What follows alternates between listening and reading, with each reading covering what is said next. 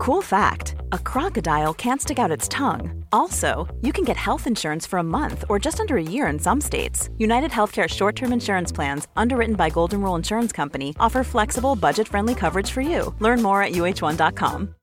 Do you love anime, gaming, movies, and discovering how your favorite pop culture affects everything you do? Then join us on Crunchyroll Presents The Anime Effect. I'm Nick Friedman. I'm Lee Alec Murray. And I'm Leah President. Every week you can listen in while we break down the latest pop culture news and dish on what new releases we can't get enough of. Whether you love movies, I'm going to tell you all about the hopeful 4K re-release of Tron Legacy that happens. I'm right there with you. Or music. The music in this show is absolutely incredible. Or anime. And under this mask is another mask. you can discover your new favorites right here on The Anime Effect. Listen every Friday wherever you get your podcasts and watch full video episodes on Crunchyroll or on the Crunchyroll YouTube channel. Quality sleep is essential for boosting energy, recovery, and well-being. So, take your sleep to the next level with Sleep Number. With a Sleep Number smart bed, you can individualize your comfort level and enjoy a better sleep night after night. J.D. Power ranks Sleep Number #1 in customer satisfaction with mattresses purchased in-store. And now the Queen Sleep Number C4 smart bed is only $1,599, a saving of $300, only for a limited time. For J.D. Power 2023 award information, visit jdpower.com/awards. Only at Sleep Number stores or sleepnumber.com. Ja, vi spelar in bara. Vi spelar väl in. Vi spelar väl in bara. Det gör väl ingenting om man fladdrar lite med papperna, va? Nej, det tycker jag inte. Det får man göra.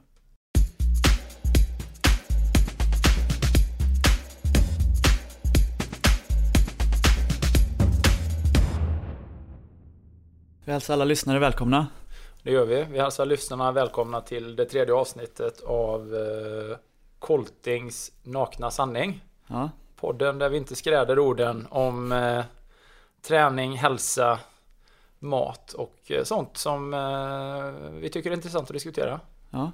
Och det här är så intressant så att det här avsnittet har vi spelat in 2 gånger. Det är andra försöket. Ja, vi sitter här för andra dagen i rad. Ja, precis. I Göteborg idag faktiskt. Men det är ju för att vi har höga ambitioner. Ja. Och det här ämnet som vi ska prata om idag, det delar sig så lätt i massa underkategorier. Och det är precis det som vi också vill undvika. För då blir det de här maratonsektionerna med där man så att säga, där man går på bredden och generaliserar mycket i ämnena och man rör sig på grundnivå. Vi vill istället gå på djupet ordentligt i ett specifikt ämne och prata om det. Så att vi också har ämnen för framtida avsnitt naturligtvis då, va? Ja, så vi blev lite spretiga igår. Ja, vi blev lite spretiga och det är ju ganska lätt så för att allt det här hänger ju väldigt väl samman med vartannat och det är lätt att ungefär som när jag föreläsar dra iväg på lite sidospår och då blir det inte riktigt så bra som vi hoppas att det ska bli. Så att vi gör ett nytt försök idag. Ja. Och eftersom vi gjorde det här igår så vet jag att du vill börja med en diss precis som förra veckan. Ja, det vill jag absolut göra. Och vi kallar väl den här delen för veckans kverulant. Ja, jag gillar ordet kverulant. Jag tycker det är ett underbart ord för en numismatiker som mig. Det kommer bli ett återkommande tema. Ja, precis. Ja, definitivt. Nej, men det är inte svårt att hitta saker att gå igång på. Man kan väl säga att veckans diss hänger också väldigt väl samman med det som är huvudtemat sen då. Och det handlar väl i stort om hur media på olika sätt speglar och vrider budskap kring träning och mat. Och hur man, om vi pratar om de värsta aktörerna och kvällspressen, hur man egentligen vill skapa polemik eller hur man bara visar på en otroligt låg nivå av journalistik. Och det som jag då ska dissa, det är ju Aftonbladet som jag ska dissa. Som jag slöläser lite grann då. Jag menar, kvällspressen det är ju rena skiten för det mesta, men de har trots allt bra kronikörer och sådär. Och så kan man ju då få läsa en och annan grej som man verkligen kan gå igång på och störa sig på, eftersom det är fördummande i största allmänhet då. Det som jag vill dissa nu då, det var någonting som stod i onsdagens Aftonblad. Och någonting jag låg på sängen och läste innan jag skulle gå på och föreläsa i Ronneby. Och det handlar om bantning, naturligtvis. Kvällspressens favoritämne. Det är ett populärt ämne, ja. Ja, absolut. Och gärna då, man vill gärna få in någon form av kändis, och man vill gärna koka ihop då det som är vår tids, det som folk på något sätt älskar att höra. Det är ju genvägsmetoder och 5 minuters retorik och sådär. Och då hade man skapat en artikel som handlar om de här metoderna är de som funkar bäst på bantningsknepen som funkar på lång sikt. Bara där då gick jag igång då att överhuvudtaget kombinera ihop ordet bantning. Bantning är ju för övrigt ett fruktansvärt ord då, men bantning och lång sikt är ju 2 helt oförenliga termer egentligen då. Och kontentan av artikeln var ju då att någon studie, det tror jag inte ett skit på för övrigt då, men studier visar då att det som funkar bäst då, det är Viktväktarna och Jenny Craig i då, man hade jämfört olika så här 4 olika företags bantningsmetoder. Det var ju liksom ingen artikel som handlade om livsstil eller om mat eller om olika typer av livsmedelsprodukter, avokado och ägg, utan det var så här, Viktväktarna är ju där då som funkar bäst, tätt följt av Jenny Craig och så bla bla bla, och det var så otroligt låg journalistik tycker jag, därför att vad det visar på då, det är så här att man skriver en artikel som för övrigt är då en illa dålig reklam då för Viktväktarna, och typ det här är företaget som du ska vända dig till om du ska gå ner i vikt. Det är helt sjukt tycker jag. Ja, det är det faktiskt. Det är att man riktar in sig på varumärken och... Ja, faktiskt. Ja. Vilket varumärke som lyckas sälja in sin produkt bäst. Både Viktväktarna och Jenny Craig, det är ju jag tycker det är 2 vedervärdiga, jag ska inte säga vedervärdiga, men jag tycker det är totalt missriktat i sin filosofi. Det är 2 extremt fettskrämda företag. Jenny Craig kanske ännu värre då, super så här, riktigt kändiskåt bullshit marknadsföring i allmänhet. Men att där man fokuserar väldigt mycket på kalorier och där man fokuserar på points och där man på alla sätt och vis hellre lyfter in sina egna extremt konstgjorda godisprodukter. Det är mycket mer relevant att som viktväktare då käka deras egna chokladpraliner än att käka 2 ägg och en avokado. För som bekant så innehåller ju 2 ägg och avokado dels fett, naturligt fett, men det innehåller ju också då tämligen många kalorier. Att det sen är 2 gedigna, genuina 100% kvalitativa produkter, det är ju fullständigt ointressant för dem då. Så att den typen av journalistik stör jag mig på. Och sen också då fanns det några representanter från Viktväktarna som gick ut och pratade om att det är klart att vi är bäst, för att man kan ju liksom inte leva på såna här pulvershakes då, både ur ett socialt perspektiv, och det blir ganska tråkigt och så. Men vem i helvete har sagt att man ska äta pulvershakes liksom? Som om det var det enda alternativet. Ja, det är väl det alternativet som är andra varumärken då. Ja, exakt. Det är det som är de andra varumärkena. Istället för att skriva en artikel, alltså om man nu hade velat slå ett slag, om man nu hade velat ge människor någon form av upplysning, eller om man hade velat skriva någonting som faktiskt är sant, så hade man ju kunnat säga, alltså det som verkligen funkar på lång sikt. Ja, men sanningen med Viktväktarna och Jenny Craig, det är ju att det är ju oerhört många människor som efter en period av den här självsvälten och det här missriktade fokuset på dåliga produkter, man bara räknar kalorier och annat, visserligen går ner i vikt men sen går tillbaka väldigt mycket igen efteråt då. Skulle man vilja skriva en artikel om bantning då, det är deras ord, inte mitt, som jag hade ju använt ordet livsstil som funkar på lång sikt, så finns det ju då tusentals människor som bara i Sverige tusentals människor som har en gemensam nämnare där man verkligen kan prata om evidensbaserat, och det är människor som har skurit i sockret, skippat mjöl, som har slutat, som i någon mån kanske varit kolhydratberoende, som har slutat äta det och istället ätit en mer stenåldersbaserad lågkolhydratkost. Typiskt då ägg, avokado, 2 av mina favoritlivsmedel. Ja. Men som då har gått ner i vikt på ett bestående sätt, och inte lite vikt heller, utan allt mellan 20 och upp till 100 kilo. Ja. Så att, och det är klart, det är inte så intressant kanske att skriva om ägg och avokado, eftersom det är inte förenat med något varumärke. Jag vet inte vem som gör ens anspråk på ägg, om det är Viktväktarna eller Jenny Craig. Nej, det är frågan om det är någon. Nej, precis, för att det kan man ju inte ge anspråk på, så det blir väldigt platt grund, fördummande, korkad infomercial som jag tycker slår någon slags journalistiskt bottenrekord, helt enkelt. Så vi dissar alltså både journalistiken och vi varumärkena dissar i det här då journalistiken, journalisten, Aftonbladet, Viktväktarna, Jenny Craig, fettfobi och pulverdiet. de kan alla dra åt helvete tycker jag. I det här sammanhanget. De kan dra åt helvete då? Ja, det kan de göra faktiskt. Därför att det är alltid någon stackare som läser det där och går på det, eller som får vatten på sin kvarn och känner att det är nog det som är alternativet. Det går ju alltid att hitta någon som har ju gått ner i vikt på det ena eller andra sättet. Och, det är väldigt mycket tv-shop över det hela. Jag häpnar nästan när jag läser det. Alltså jag har svårt att förstå hur man kan...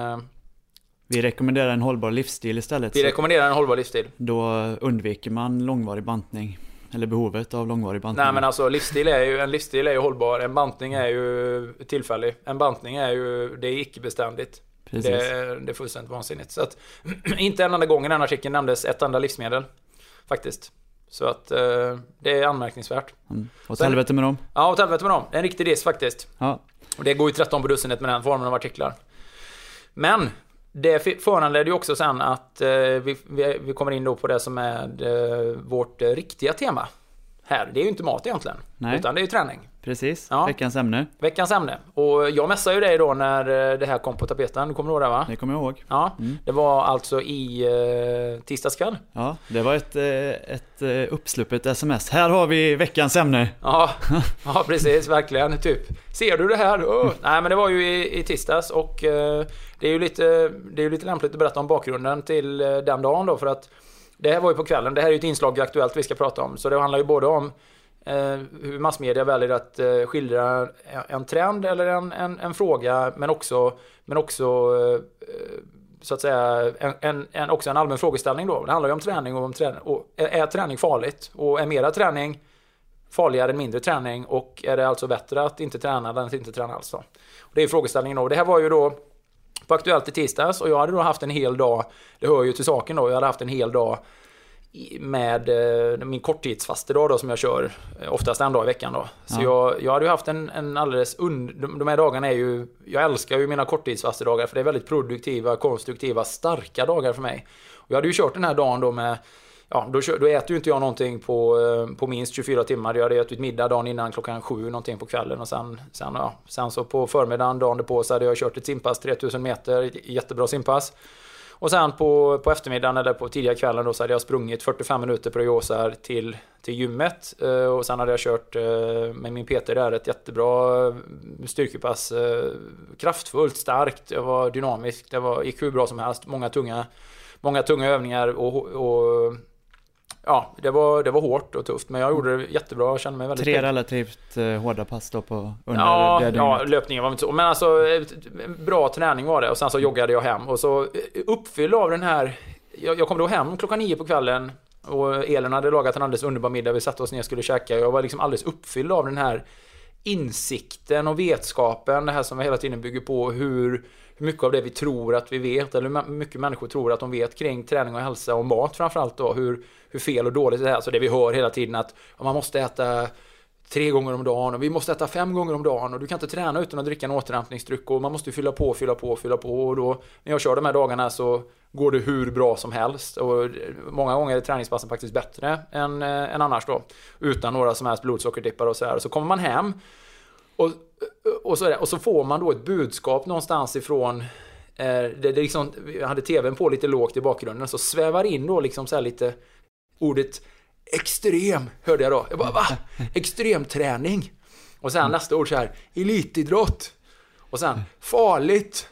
Och då var vi tvungna att släppa allting och bara springa och sätta oss framför tvn då. Satte du steken i halsen? Ja, jag satte steken och salladen i halsen. Ja. Nej, det gjorde jag inte, men jag missade halva inslaget, men sen så fick jag ju titta på det på SVT Play, och det var ju det blev ju ett givet ämne nämligtvis då, va? Och då handlar det ju om då att man varnar för träning helt enkelt. Att rubriken sen då, om man läser på SVT Play, så om man kan skriva ut den här artikeln, så står det då att intensiv träning skadligt för motionärer. Och det här var ju ett reportage, det var ganska långt, det var 8 minuter. Det handlar ju både då om farorna med träning, men också där om det vi kan kalla för wellness-gapet då, att det inte bara kan vara farligt för individen att träna hårt eller mycket, och i det här fallet sätter man ju det i samma låda då, hårt, intensivt eller långt. Det är samma sak för i deras värld då, tydligen.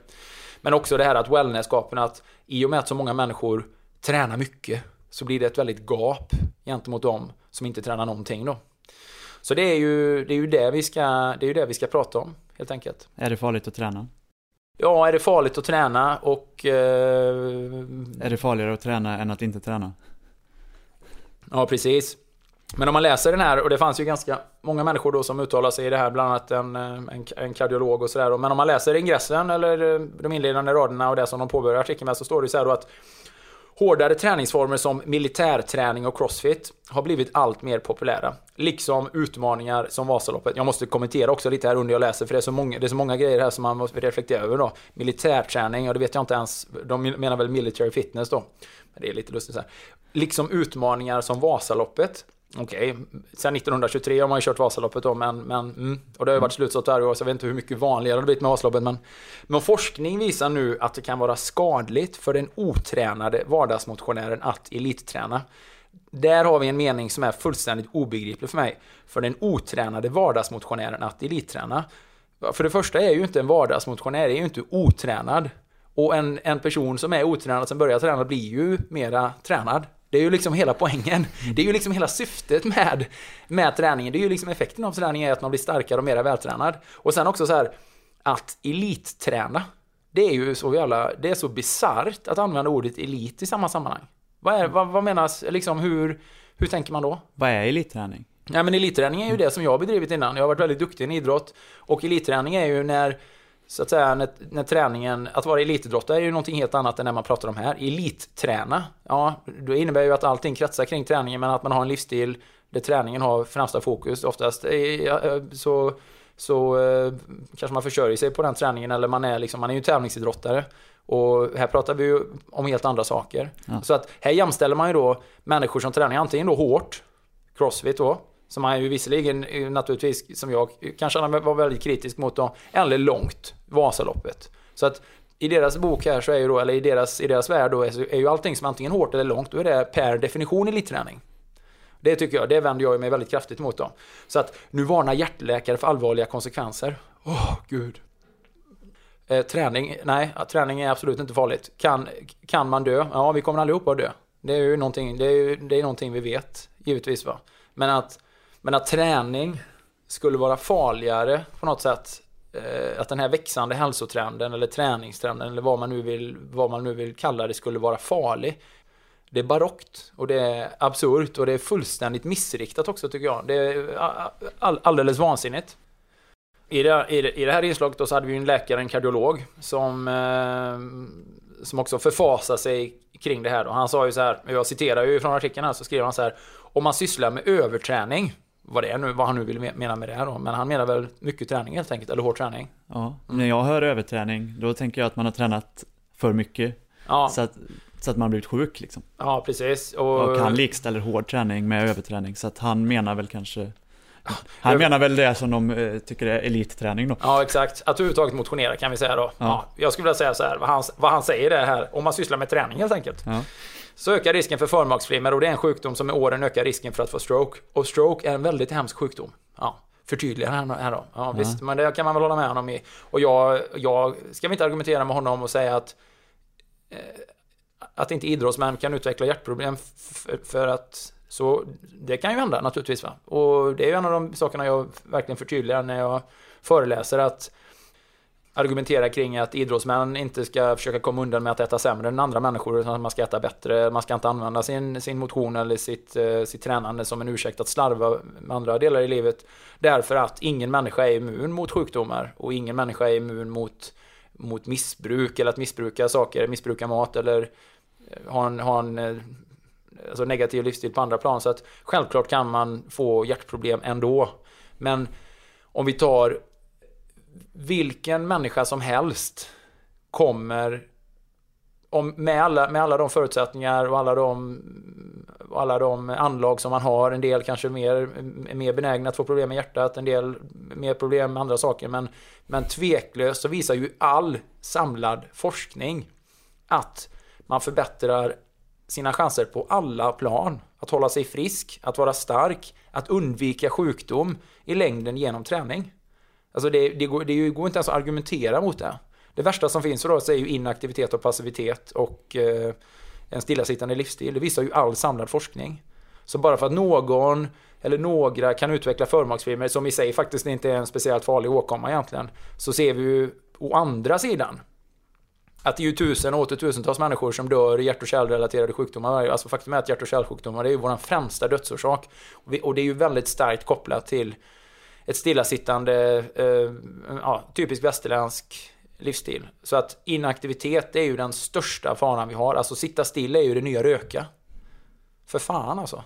Ja, men jag blir sjukt upprörd över liksom när man lyfter in träning och när man egentligen det som ligger i verkligen urmänsklig genetik och det som ligger i vår urmänskliga bakgrund, alltså det här att modern forskning visar, vad fan, man kan visa vad som helst med forskning. Det finns så mycket skitforskning som görs, det finns så mycket dumma, dåliga studier där man drar dåliga, konstiga slutsatser. Men hur skulle det vara om man istället tittade på de senaste 100 000 år av mänskligt liv? Om man tittade på vad vi faktiskt är som de här extremt fysiska varelserna som nu lever i en väldigt konstgjord och stillasittande och passiviserande värld, så är det ju uppenbart på alla plan att mer träning, mer aktivitet, mer syresättning är bra för oss och bättre för oss i en väldigt, väldigt hög utsträckning. Anser du att man ens kan träna för hårt? Absolut. Det håller jag verkligen med om. Det tycker jag naturligtvis, men ytterst få människor ligger nära den gränsen. Det är ju typiskt kanske människor som har bedrivit professionell idrott som jag, konditionsidrottare, och där man dessutom, alltså i en värld som är väldigt prestationsinriktad, där man alltså har sin försörjning, där det hänger på hur bra man presterar och där man har många olika incitament att pressa sig. Naturligtvis är det så, men för vem som helst. Vardagsmotionärer kommer inte i närheten. Men om man till och med ställer de här, alltså om man ställer då överträning, extrem överaktivitet, så är det ändå oerhört mycket bättre än underaktivitet. Alltså vi har en sån enorm kompensationsgrad för överaktivitet. Jag menar människor som gör de mest absurda och vansinniga eller fysiska aktiviteterna. Vi har människor som springer 6 dygn i sträck, som springer 100 mil. Vi har människor som kör multisport 8 dagar i sträck. Vi har det finns, vill man köra sig trött så finns det hur mycket som helst att välja på. Men vi har ju människor som gör alldeles häpnadsväckande. Say hello to a new era of mental health care. Cerebral is here to help you achieve your mental wellness goals with professional therapy and medication management support. 100% online. You'll experience the all-new Cerebral way, an innovative approach to mental wellness designed around you. You'll get a personalized treatment plan from a therapist, prescriber, or both in a safe and judgment-free space.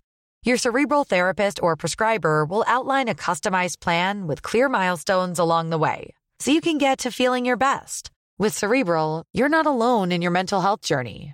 We're here to empower you to live a fulfilling life.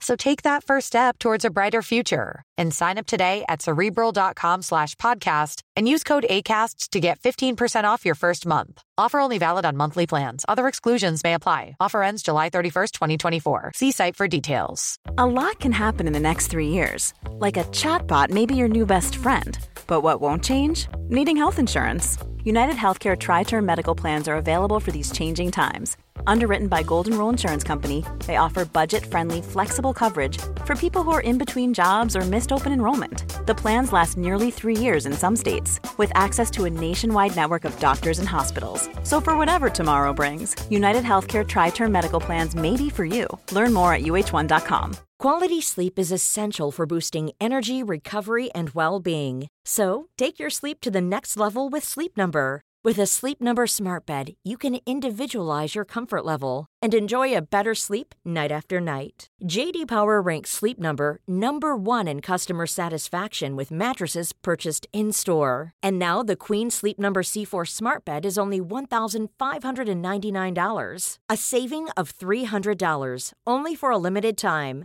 For JD Power 2023 award information, visit jdpower.com/awards. Only at Sleep Number stores or sleepnumber.com. Stationer med sin kropp som alla mått mätt. Man kan tycka att det ligger verkligen på gränsen av vad man klarar. Och det är ju människor som naturligtvis blir oerhört trötta och oerhört slitna tillfälligtvis. Men det spelar ingen roll hur hårt vi kör. Vi kan köra skit. Vi kan ta vem som helst och köra skiten ur den personen på 1 eller 2 dagar så att vederbörande inte kan gå efteråt. Men det tar bara en vecka och sen är man fit for fight. Och kanske fit for fight ytterligare kanske några procent starkare än vad man var från början. Men från underträning har man inte den återhämtningen. Alltså plockar vi en soffpotatis eller någon som är sjuk av inaktivitet och passivitet, så finns det ju inte en 6 dagars, 1 veckors, 10 dagars normal, naturlig regeneration tillbaka till någon form av frisk normalnivå. Absolut inte. Så funkar ju inte våran kropp liksom.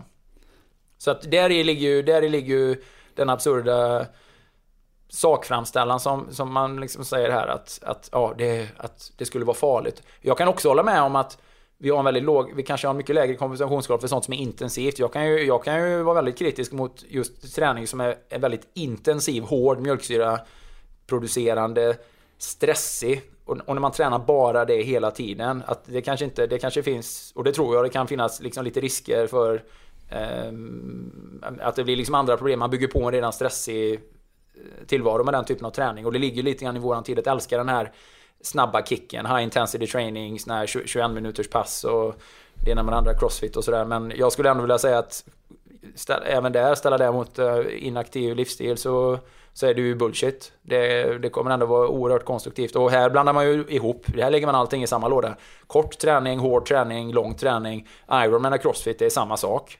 Och det är verkligen långt ifrån varandra. Det är träning allting, men det är verkligen inte samma sak. Jag skulle säga att det som många av de här som de nu framställer då som elitidrottarna, människor som kör extremlopp. Fan, jag hatar det ordet extremt alltså. Det är så absurt, dumt och missriktat, va? Men man lägger det i samma låda, så missar man ju att den här långa, uthålliga, flertimmars träningen, syreomsättande träning, det ligger ju väldigt nära vår naturliga fysiologi, och det är ju träning som man faktiskt kan bedriva konstruktivt många timmar varje dag i ett uppbyggande syfte, till och med som återhämtningsträning, där alltså den här typen av träning är långt bättre än att vara inaktiv och passiv. Till och med om man är trött eller sliten så kommer det att vara det kommer alltså att främja återhämtningen då. Så är det med det. Ja, men man ska ju inte heller glömma att media älskar ju att lyfta sådana frågor, typ att när någon har dött där, eller när någon dör i något löplopp, eller när någon dör som spelar fotboll, och då är ju den personen som dör alltid också idrottare, typ så här, man klassas, typ så här, man blir det i massmedias ögon i fotbollsspelaren som dog, även om det är någon som spelar fotboll i division 5 som inte alls är idrottsman egentligen. Det är bara en vanlig snubbe liksom, som en vanlig heltidsarbetande människa som har många andra roller. Och om man nu ska klassas som idrottsman så kommer det först på 6:e, 7:e, 8:e plats liksom. Jag menar, människor dör. Så är det bara. Vi dör tyvärr, alla av oss, va? Ingen är skyddad mot döden. Nej, men alltså, det finns liksom ingen garanti mot det, självklart inte. Men om man tittar på studier av gamla olympier och sådär, när man tittar statistiskt, så visar det sig att människor som har deltagit i olympiska spel, de lever ju i snitt, tror jag, 4,8 år längre eller något sånt där, när man har tittat genom tiderna. Så att det är inte så att vi har ju inte en livsstilsepidemi av sjukdomar som beror på att folk kör för mycket triathlon. Nej, det är så jävla löjligt, va? Det är inte så att människor springer för mycket maraton. Det är inte så att barnen springer för långt i skolan. Det är inte så liksom att vi måste varna folk för all den här aktiviteten nu. Det är inte riktigt bra för oss. Nej, men vad är det som är bra då? Vad är alternativet? Nej, faktum är ju att oerhört många människor dör, och innan de dör har de en miserabel livskvalitet för att man åldras i förtid, man är sjuk, och man äter fel mat och man sitter still. Det blir det ju bizarrt. Alltså, diskussionsklimatet blir ju fullständigt rubbat det där. Och när SVT då lyfter in den typen av teman och egentligen fullt oemotsagt egentligen. Nu försökte ju kanske programledaren i viss mån argumentera lite grann då. Det blir ju också så så här, lagom träning är ju bra då. Lagom träning är bra. Då hittar man någon sån här mellanmjölks svensk trygghetsnarkoman i det hela då, att lagom. Men vad är lagom? Vad är det? Alltså, vad är normalt och vanligt? Ja, men normalt och vanligt är ju att folk tror att det räcker att gå ut med hunden. Jag gick 3 trappor nu, upp och ner, vardagsmotion, det räcker ju. Ja, men alltså, bullshit. I call bullshit. Ja. På den frågan kan jag säga. Det är alltså inte farligt för vardagsmotionärer att träna relativt hårt och kanske även varje dag? Absolut inte. Ju mer träning desto bättre. 2 gånger om dagen, flera gånger om dagen. Jag kan ju bara reflektera över min egen livsstil. Nu är det klart att nu ligger jag ju... Nu kanske jag är ett bra exempel, men för jag är ju jag är så tillvan med träning och framförallt de psykiska fördelarna kring träning då. Men jag kan ju säga att de dagarna då jag har varit inaktiv eller passiv eller av olika skäl inte tränat, så är ju det bedrövliga dagar, kan jag säga. Det är ju känslomässigt, fysiskt, intellektuellt, moraliskt förtappade dagar. Ja. Det tycker jag verkligen. Och jag tycker att alla människor som har känt av det eller har levt den, eller jag menar, det finns ju ingen som ger sig ut på en promenad eller en löptur i skogen och kommer hem och säger så här: nej fan vad det var, ja men det var ju onödigt, vad dåligt jag mår nu, jag tror jag vill ta en cigg istället. Jag skulle varit hemma här och käkat lite godis och kollat på Paradise Hotel istället. Det hade varit mycket bättre för mig. Vad bättre jag hade mått då. Vad mycket bättre för min hälsa, för mitt välmående, för hela min person. Nej för fan, den typen av retorik alltså. Men han fortsätter ju här också, det tar inte slut där. Han går ju loss här också och säger han så här att jag är inte riktigt säker på att dessa konsekvenser står riktigt klart för de som tränar väldigt tungt idag. Okej. Men det kan bli problem framöver. Bla bla bla bla bla. Ja, just det. Jag tycker det är viktigt att man höjer ett varnande finger för den här typen av aktiviteter. Löpning och sånt. Ja. Ja, vänta då. Träning marknadsförs ju idag som om det är något slags undermedicin utan biverkningar. Och så är det inte. Va? Jag anar att du tycker precis tvärtom. Ja, men det är ju precis det. Det är precis det det är. Det är ju precis den undermedicinen det är. Och jag menar, det finns ju hur många undersökningar som helst på andra sidan som visar att motion, och nu pratar jag om motion här alltså. Jag pratar inte om det är deras, och de vill ju sätta ord som elit och extrem. Jag hatar de orden, jag vill inte använda dem, för det är inte extremt att vara ute och springa, det är inte extremt att vara ute och springa långt, och det är inte elit att man rör på sig varje dag. Det är fullständigt urmänskligt, naturligt, grundläggande, lyckoskapande, hälsofrämjande, salutogent på alla sätt och vis. Utan biverkningen är att man blir lycklig och stark. Ja. Och kanske lite trött.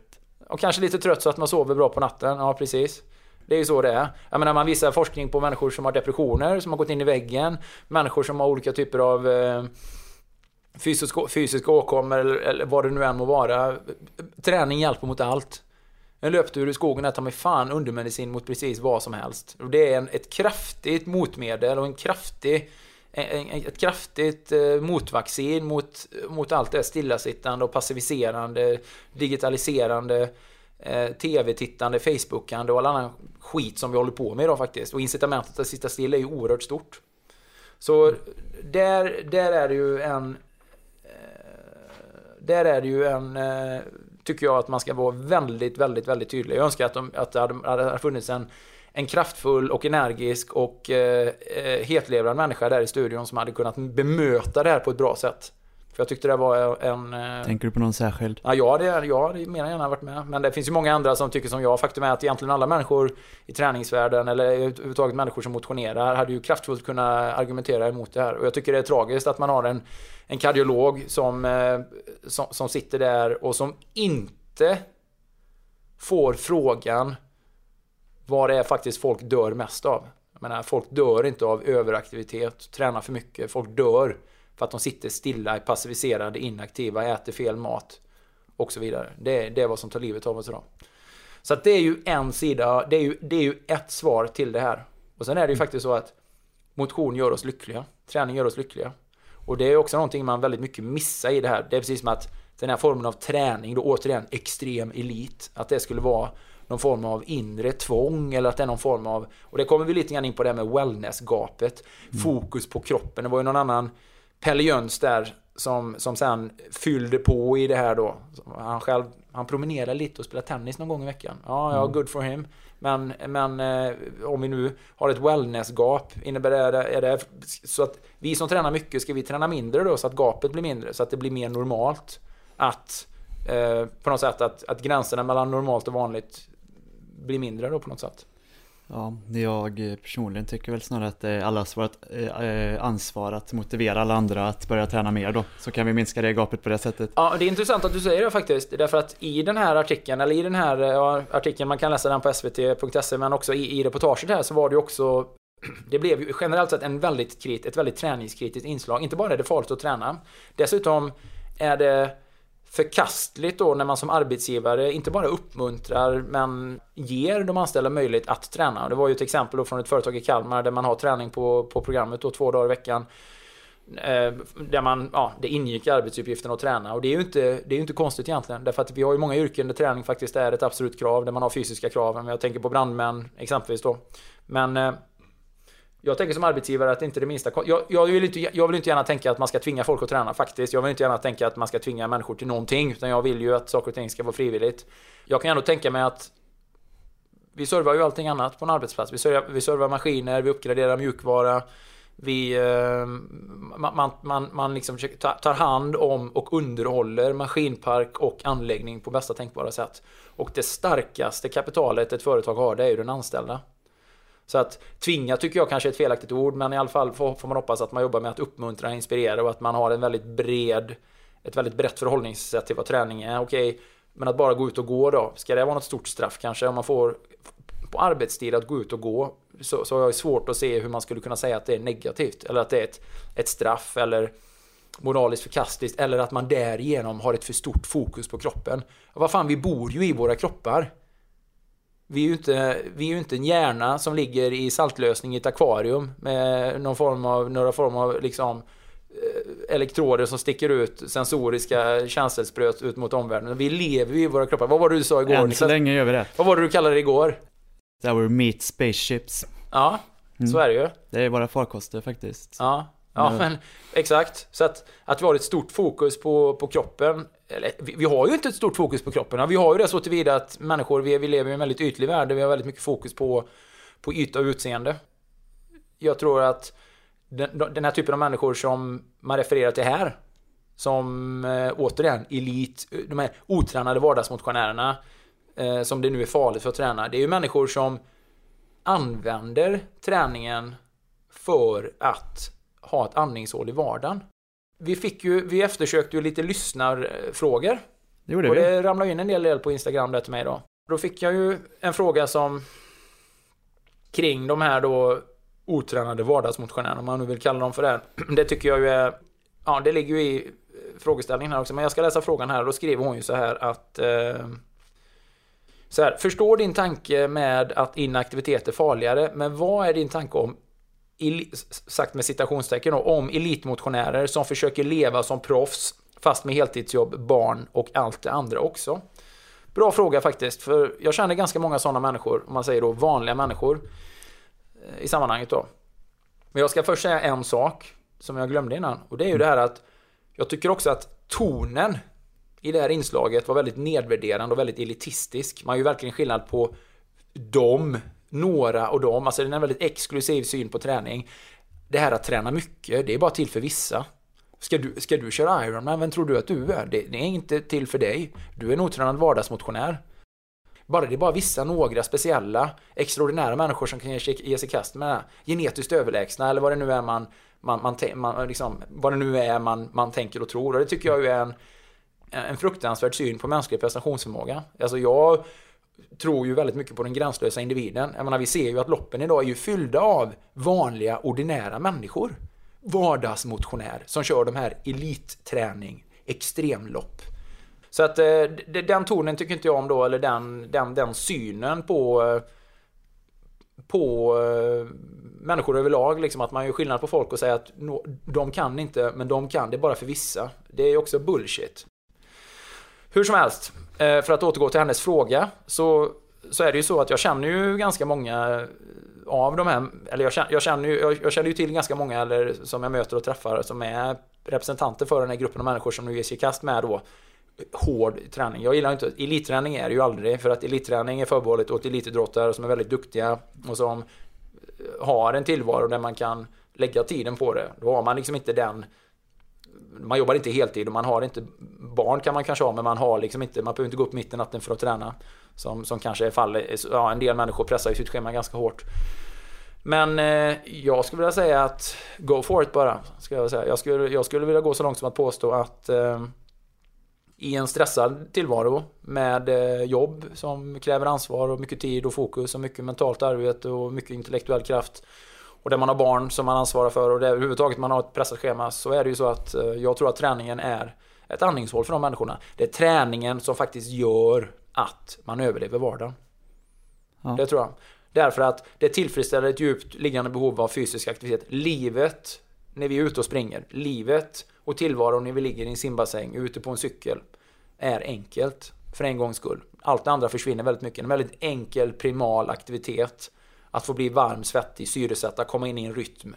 Kanske vara ute, företrädesvis vara ute i naturen. Det är ju exakt det som är ett andningshål i vardagen. Och jag googlade ju runt här på nätet då när vi gjorde lite research i det här. Och jag hittade en artikel där man faktiskt pratar om det här att skälet till att så många ger sig kast med detta idag, det är inte för att vi har ett fokus på kroppen på ett narcissistiskt, negativt, självcentrerat sätt. Nej, det är för att i den här oerhört stillasittande, passiva, digitala världen så är motionen en oas i ett pressat livstidsschema. Så heter den andra artikeln. Motionen är en oas i ett pressat livstidsschema. Även om träningen tar 1 timme, 2 timmar om dagen, och även om man kanske naggar sitt övriga schema lite grann i kanten, och även om man får, ja vad ska man säga, man får runda en del hörn på lite, man får ta ut svängarna lite grann och så är jag övertygad om att det är till 99% konstruktivt. Även om jag skulle vilja gå så långt som att säga att andra människor i samma situation, alltså den stora majoriteten, sover inte mer för det ändå. Även om, för att de är uppe på nätterna och de kan inte sova och de kollar Facebook och de andra vanor, antagligen mycket sämre sådana, som inte gör att de på något sätt får en bättre återhämtning eller att de mår bättre. Så svaret på frågan är helt enkelt att det snarare underlättar familjeliv och jobbliv. Ja, definitivt. Än att försvåra det. Ja, jag känner faktiskt inte till ett enda dåligt exempel. Jag kan skoja lite grann med de här människorna. Jag känner om att det är lite, att det verkar lite tufft och hårt kanske att försöka pressa in saker och ting, och jag kan gärna le lite eller skratta. Man kan vara lite så här le mjugg åt människor som simmar klockan 6 på morgonen eller kör intervallpass på cykeln hemma klockan 10 på kvällen. Men det är det som det är det som gäller kanske. Och i det stora hela är ett väldigt konstruktivt och sunt sätt att förhålla sig till den vardagen man har. Man gör det bästa av situationen. Man försöker hela tiden få in motion där det går. Som gott föredöme till sina barn och som en väldigt lovvärd livsstil, tror jag, som för med sig oerhört många plusfaktorer. Vad hade alternativet varit liksom? Ja. Titta på tv, köra ännu ett fredagsmys, köpa ännu ett kilo godis, dricka ännu en läsk. Jag avskyr det här mediokra förhållningssättet. Jag tänker att gå på en promenad. Okej, men det kan man göra om det är där man trivs med. Eller så kan man göra det när man är 80 år. Men det finns ett långt liv innan dess. Så jag tycker verkligen att det ska mycket till om träning ska bli farligt. Då handlar det mer om att träna med sjukdom eller på ett väldigt tvångsmässigt psykiskt sjukt plan. Vilket jag tror är extremt ovanligt. Sen är det ju en helt annan fråga huruvida 20 eller 25 timmars träning, triathlonträning i veckan är optimalt för hälsan. Det tror jag absolut inte det är, men det är ett helt annat avsnitt. Däremot tror jag att det är oerhört mycket mer konstruktivt att träna mycket och slitsamt, om man vill kalla det där, när man har familj och barn. Men jag tror att det är 100 gånger bättre än den motsatta livsstilen som tyvärr många ägnar sig åt, med nästan ingen träning alls och oerhört mycket arbete och stress. Så att lyfta det här som att det vore farligt och negativt, det kan fan dra åt helvete också. Ja, bra. Jag blev väldigt störd på det, och att just det här fokuset på att det skulle vara negativt och att det skulle vara ett yttre krav och att människor upplever en press och stress. Ja, jag skulle kanske påstå att människor som står utanför och tittar in på det här och upplever press och stress, att de inte själva gör det. Men okej, ska jag sluta äta avokado för att han jämte som käkar på fritt mår dåligt av det, eller? Det är ungefär lika dumt. Jag käkade friterad avokado i helgen. Just det. Ja, du sa det. Ja. Så, typ så här. Vilket bra sätt att verkligen förstöra någonting kanonbra. Ungefär som att gå ut och springa och röka samtidigt. Ja, ungefär. Ja, faktiskt. Jag sprang lite och rökte samtidigt. Ja, men 2 flugor i en smäll där. Ja, nu är vår tid ute, Jonas. Är det verkligen det? Ja, men jag tyckte vi gjorde det här ganska bra. Därför att nu halkar vi inte in så mycket på det som vi också täckte igår, som vi försökte täcka in då. Då pratar vi också det här om vila och återhämtning och sånt där också. Och det är ju faktiskt ett ämne i sig. Som vi sparar, va? Ja, det har jag redan en bra titel på den podcasten. Den kommer heta Den värdelösa vilodagen. Ja, perfekt. Ja. Den kommer nog många se fram emot, tror jag. Absolut, men det tar vi sen då. Ja, då sticker jag hem till Borås igen. Ja, gör det här. Ja. Gött jobbat.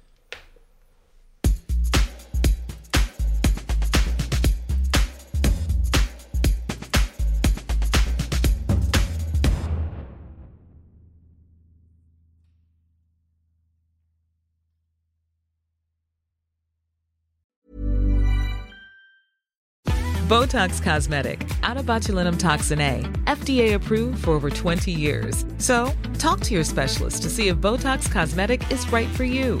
For full prescribing information, including boxed warning, visit BotoxCosmetic.com or call 877-351-0300. Remember to ask for Botox Cosmetic by name. To see for yourself and learn more, visit BotoxCosmetic.com. That's BotoxCosmetic.com. Everybody in your crew identifies as either Big Mac Burger, McNuggets, or McCrispy Sandwich. But you're the Filet-O-Fish Sandwich all day. That crispy fish, that savory tartar sauce, that melty cheese, that pillowy bun. Yeah, you get it. Every time. And if you love the Filet-O-Fish, right now you can catch 2 of the classics you love for just $6. Limited time only. Price and participation may vary. Cannot be combined with any other offer. Single item at regular price. Ba-da-ba-ba-ba. Don't you love an extra $100 in your pocket? Have a TurboTax expert file your taxes for you by March 31st to get $100 back instantly. Because no matter what moves you made last year, TurboTax makes them count. That means getting $100 back and 100% accurate taxes, only from Intuit TurboTax. Must file by 3/31. Credit only applicable to federal filing fees with TurboTax full service. Offer can be modified or terminated at any time.